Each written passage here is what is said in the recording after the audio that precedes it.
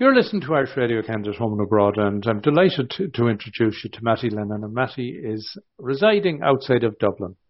He's retired from, he had been an inspector with Dublin Bus, but Mattie has been very creative in that he has put pen to paper and has written short stories and essays and short plays, some of which have been broadcast. And some of his plays are currently being staged in Ireland.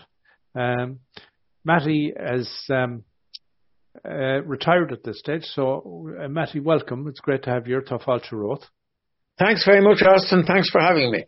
So, a bit about yourself and what got you interested in putting pen to paper.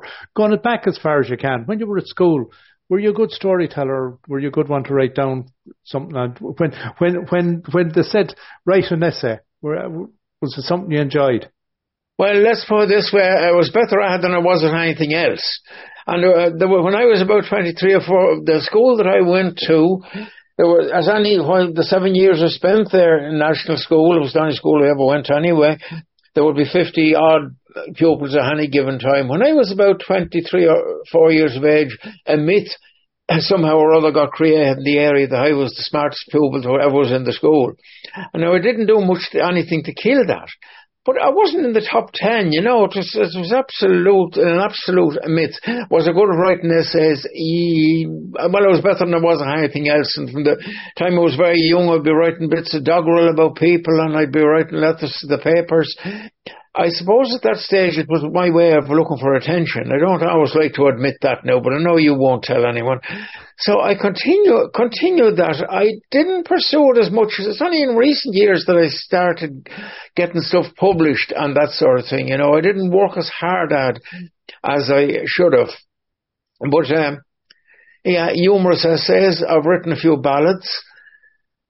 I think I sent you one called There's a Brightness Above the Wind. It was put to music by John Hoban. I think I sent a recording of that to you. I've written a couple of plays. The most recent one you mentioned there is set in an Irish police station, in a Garda station in the late 60s. It's a one-act play, and it was only put in the last 20 years. Until recently, it was only staged by one company here in Ireland. But this year, the Mustrim Players from Edgeworthstown in County Longford, this month they have it on in 4 counties. So I'm sort of pleased with that. Well, I'll send you the script, and if anyone wants to stage it that side of the Atlantic, they can fire away. My recollection is the Master and Players are one of the ones that perform very well when it comes to the All Ireland Drama Festival every year. This is the one act festival that is in. I don't know how far it's going to go, but they were going to do it a couple of years ago, but then COVID hit, so I didn't think I'd ever hear from them again. But the next thing I got a phone call, and an English publisher has it, so they have to go through the English publisher. But anyway, it seems to be going down well. The production I saw years ago was done in Kildare by the Kill Musical and Dramatic Society, and I was certainly very pleased with their staging of it and the set. And when I say I was pleased with it, it was performed as I wanted it to be performed. That doesn't necessarily make it right, but yes, it went down well. I was pleased with it. Mattie, I've always wondered, you know, when we talked there, you said you wrote essays, that the product of a poem, a ballad, a story, or a play are all very different products. And the mind that you need to be in to deliver a poem as distinct from a ballad, I can see a connection there, but between a short story and to turn a short story into a script would require a different imagination, or would it? I'm not sure. I mean, I showed this one-act place called The Wolf by the Ears, and I showed it to an author who was himself a retired policeman. He said that'd make a better short story than a play. He's written several plays himself. So I don't honestly know, and I don't always know how someone is going to finish. I'm a member of a Toastmasters club, and there was a fellow giving us a talk there one night just a few weeks ago, and he gave this advice: write the last line first. And that can happen with a song, a ballad, that can happen. You're writing towards the last line. Things can change along the way. One of our great writers here was Hugh Leonard, and he had this theory. He wrote a page and he wouldn't touch it after, which I think it's a mad, stubborn notion, because I could write a page tonight and then you could say something there, you could come out with a line or something and say, Christ, that fit that. And I'd be a terrible idiot not to use it. So it can change. If you go too much for rhyming in a ballad, of course, it constricts you a bit as well, especially internal rhyming, so yeah. I don't know. I don't have any answers to that. I did the odd Mickey Mouse course in writing and all. I don't have any answers about the right way or the wrong way. And if you write something and you show it to a number of different literary people, they'll all criticise it, but they'll all criticise a different thing. You know what I mean? So I don't know. So, Mattie, then, tell us a bit about your career on the buses. Because I know, there's been movies, like there was Carry On the buses and there was On the Buses, but it's a very colourful, vibrant place where I know you come across colourful and interesting characters. You do know, if you could go back a bit, I grew up on a small farm, and I like to jokingly say that it was so small you could bring it in when it rained, and I used to say the lane up to our place in West Wicklow was so narrow the dogs had to wag their tails up and down, I said there till I was 25 and I hit Dublin full time and I don't have any skills or trades. I worked in construction as a labourer for a couple of years, and I used to socialise with busmen in the suburb of Ranelagh. Socialising in this context means sitting down to about 17 pints, and it seemed a good idea. I applied for a job as a conductor. I got that. I spent, I spent 6 years as a conductor, and then I was driving then for another 6 years. Then for some reason or other they promoted me to inspector. Now that's what you want me to talk about, my career on the buses. Yes, you meet colourful characters. All my writing wouldn't be about bus workers, though. You meet characters everywhere, and you'd meet them, I'd meet them, but there are people and they seem to be going around asleep. Nothing ever happens to them. On the way to the office, they never have a story, they don't see irony, they don't see anything. I don't know what's wrong with them. You meet interesting characters, even listening to the things people say, or if somebody comes up with says something the wrong way around or something, it sort of jumps out at me. I notice it, and everyone has their foibles and their differences. Yes, I think they claim that there's the whole world is in 11 people. If there's 11 people in your street, all human life is there, and I can kind of understand that. I mean, when you get a playwright, say like John B. Keane, use Kerry as a blackboard, O'Casey was inner city Dublin. The loves, the hates, all the emotions are the same in Gardner Street in Dublin as they are in Lyric and Pawn in Kerry. We're dealing with human beings, and sometimes I do a bit of storytelling as well. And sometimes there's one particular story I thought that I stole the punchline off of Shanachie from Northern Ireland, but it turned out the story actually had started in Texas, so there's nothing new as far as the right way or the wrong way to do something. I don't know.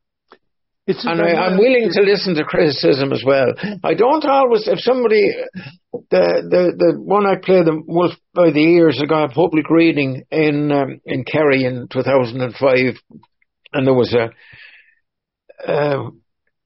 what would you call him? Drama expert sat down with me and he took bits out of it here and there. Maybe he wanted to justify his existence. That was grand. But I put them all back when I got the chance. Now, that doesn't mean I was right and he was wrong. Yeah. But I know it was, Binchy said that, she picked up an awful lot of her stuff sitting on the buses and listening to the conversations going on around her. That it's a rich very much so, yeah, but very few people are strong enough to use as a character without adding in a little bit of somebody else. You know what I mean? I'd sort of do that as well, and things you hear, and yeah. So, when, like, I presume was after you retired that you kind of devoted a bit more time to any writing, because you've been published in some of the papers, the Irish Independent and some of the others. Yeah. No, when I was the day I was retiring, it was in 2011. I met the CEO going in head office when I was in collecting my few bob that day, my last day. I met the CEO in the door in O'Connell Street, the head office door, and he said to me, "You'll have plenty of time to write now." I said, "I'm damned if I'm going to write on my own time." I don't think he was impressed. I don't think he was impressed either. No, I always wrote. I didn't do enough of it. And then as a young man, I did a bit of amateur drama, and I'm kind of sorry I didn't stick at that. No, when I was on the buses for the 37 years, I was working shift work, and I kind of used that as an excuse. The things I'm doing now, I could have been doing them probably 40 or 50 years ago, you know, so. And I don't lose any sleep over that, but nevertheless, I could have pursued the bit that I more or less can do when I'm writing. I know it wasn't as easy at the time. If you had to post something and buy a stamp and all, you couldn't press a button and send something across the Atlantic. And if you had to edit something, you had to get a different page and whatever, you know. So It is easier now. You mentioned something there before we started chatting here, and that was your. Are you doing a piece or creating a piece around workaholism? No, I was going through, yes, I did a Toastmaster speech on workaholism. But when I first read it, and the question, it's like any 12-step program, there's a series of questions. Are you an alcoholic? Are you a workaholic? There was 20 questions, and you know what it said? I can't remember the exact figures. If you answer yes to 6, you have workaholic tendencies. If you answer yes to 10, you certainly are. Or you answer yes to 18. Now, workaholics, of course, can be lazy as well. I don't know what you were going to ask me about workaholics, but... No, I would think that if there's 20 questions like that, I could see a potential employer shoving it under your nose at an interview. And if you answered 18 to yes, you're hired. That's right. But he'd have to know that workaholics can be lazy as well. Or you might be applying your disease, for want of a better word, to things that he didn't want done in the first place, you know. Right, yes. Right. So, where would you see yourself at this stage in your life when it comes to your writing? I know you have a busy life in every respect and you're taking care of your wife, but do you set yourself a goal in any way, either an annual goal, a weekly goal, a monthly goal, to say, you know, this year now what I'll try and do is maybe write 12 essays or something like that? No, I'd sort of put that much together anyway. No, I don't, and I'm not very prolific. You were saying you weren't a journalist. I'm not a journalist either. I wouldn't like to have a deadline. I wouldn't like to be told, no, you'd have to have 2 pieces of 800 words for every week, you know. So I just have to kind of let it flow. There's a website there, pencilstubs.com. It's published in America. It's an online magazine. And I do a monthly thing on that for called Irish Eyes. So if you were to go to pencilstubs.com and bring up Irish Eyes for, let's say, November, and you went to the byline Mattie Lennon, you could read anything I've written for them. I think it's since 2002. I think I'm more than 20 years right now. Sometimes there could be local bits. Sometimes there could be maybe plagiarised bits, which they're not plagiarised in the sense that I'd always credit them. There could be about anything and everything. And then maybe I'd come up with I'd decide that I would research something, and I'd find out as much as I could about that, and I'd write about that, and I'd give it a bit of a humorous twist, and then I'd forget all about it. So, Mattie, there used to be, I think years ago, and you mentioned Shanakees, there used to be storytellers going around. Yeah, I do a little bit of that, yes. I might send you one actually called Take the Soup, did I? No, I don't think. But is that still going on? Because I know there's singing circles all over the country. It is still going on, yeah, particularly in Kerry. And Northern Ireland as well, around South Armagh, you know, and Donegal. Yes, there are still storytellers. And do they gather at regular intervals? Like I know in Ottawa, there's a storytellers group, and there's a storytellers festival once a year. But is the storytelling genre active and like? It is. Oh, it is indeed. Yeah, there was a storytelling festival in Listowel there in September. It's one of the things I go to. Like you talk about literary figures in your life. I've been going to Listowel Writers' Week now for nearly 30 years, so nearly every literary figure in the world, I think, I've met in that length of time. You know, there is storytelling. Yeah, I can send you some stuff from that. I can send you bits that I did as well. I'm sure I sent you that one. Maybe not. No, what I mean is, like, for example, I know my brother-in-law goes around to singing circles, and there's singing circles over in well, they're all over the country, but they're going on every night of the week somewhere or other. In that context, are the storytellers part of? And I'm rambling myself at this stage because I know at the singing circle at times you'll get someone that'll get up and they'll tell a story. Oh yeah. Yes, you get nights, rambling houses, so to call. That being Kerry as well, like, well organised. Yeah. Right. And it has an international following. Like, you know, an Irish storyteller could be going to America, going to Canada, or whatever. Yeah. Yeah. And in Dublin, then, is this more a rural scene, or would you get anything like that going on in Dublin? Are there any pubs that would be synonymous with? Yes, there would. There be Shannon singing in Dublin. Yes, and you would get a bit of storytelling with that as well, but you get pure sort of Shannos sessions. Right. So one of the reasons I wanted to connect with you was because you have sent me on the work in the hut. You said that's based in a Garda station. And that isn't. No, that one is. Sorry, my apologies. Go on. The play is in a Garda station. That is in the security hood of Hawkins House, which was the multi-storey building, which was the headquarters of the Irish Health Board. And that would be based on fact. I used to snake in there when I should be standing on the street and control from there. And a lot of that is true. As I said, I don't have a great imagination, so you can decide, I suppose, yourself which is true or which isn't. But a lot of my stuff is really based on fact, because if you were to tell me to come up with something like that, fictitious, I probably wouldn't be able to. Well, I plan on sharing that with the listeners sometime over, probably between Christmas and New Year, as a little bit of diversion. Well, I can send you other ones as well. I would have done a few on Zoom, and I could say, I mean, you just use the audio of them. But yes, I can say, I told you, shouldn't have given me your email address. Now, if anyone wants, you can give out my email address there yourself as well if anyone wants to contact me. Will do. Mattie, we're going to wrap up here, and what we'll do is that piece of music, that ballad, we'll share it, and that nothing as good as when you have something and you have it recorded and someone sang it. Rather than talking about it, we'll play it. Good man. Yeah, and don't forget to mention the singing and the man, John Hoban. He's from Castlebar. He's been all over the world. How he describes it himself, he says, I've lived all over the world and a few other places. But he's a very prolific songwriter himself. Indeed. So this is John Hoban. Thanks a million, Mattie.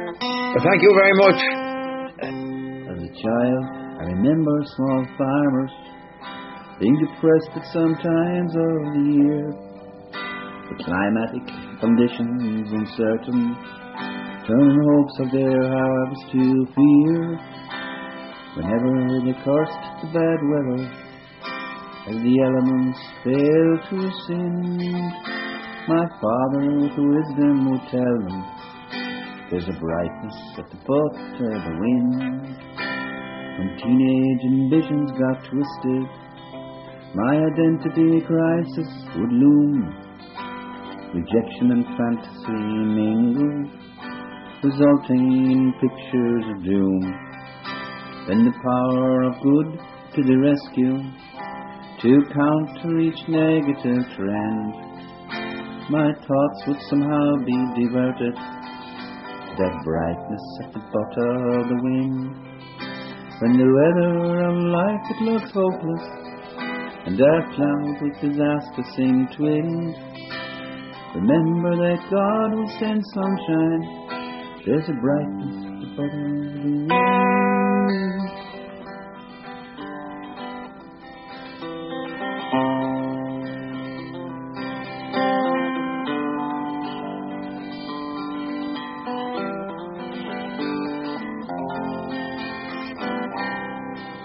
When the storms of anguish are beating, and I'm lashed by the gales of defeat, when the forecast of life holds no promise, it's still not the time to retreat. A fresh glow appears in my vision, like a night sky by bright stars sequin. Then I know that I haven't forgotten the brightness at the bottom of the wind. Last when I'll see the horizon, that mist self-deception has cleared, I'll ponder the journey before me and confront all the things that I feared, expecting a turbulent crossing as the clergy point out that I've sinned, but known salvation is certain by the brightness at the bottom of the wind. When the weather of a life that seems hopeless, dark clouds with disaster seem to wind. Remember that God's will is sunshine, there's a brightness at the bottom of the wind.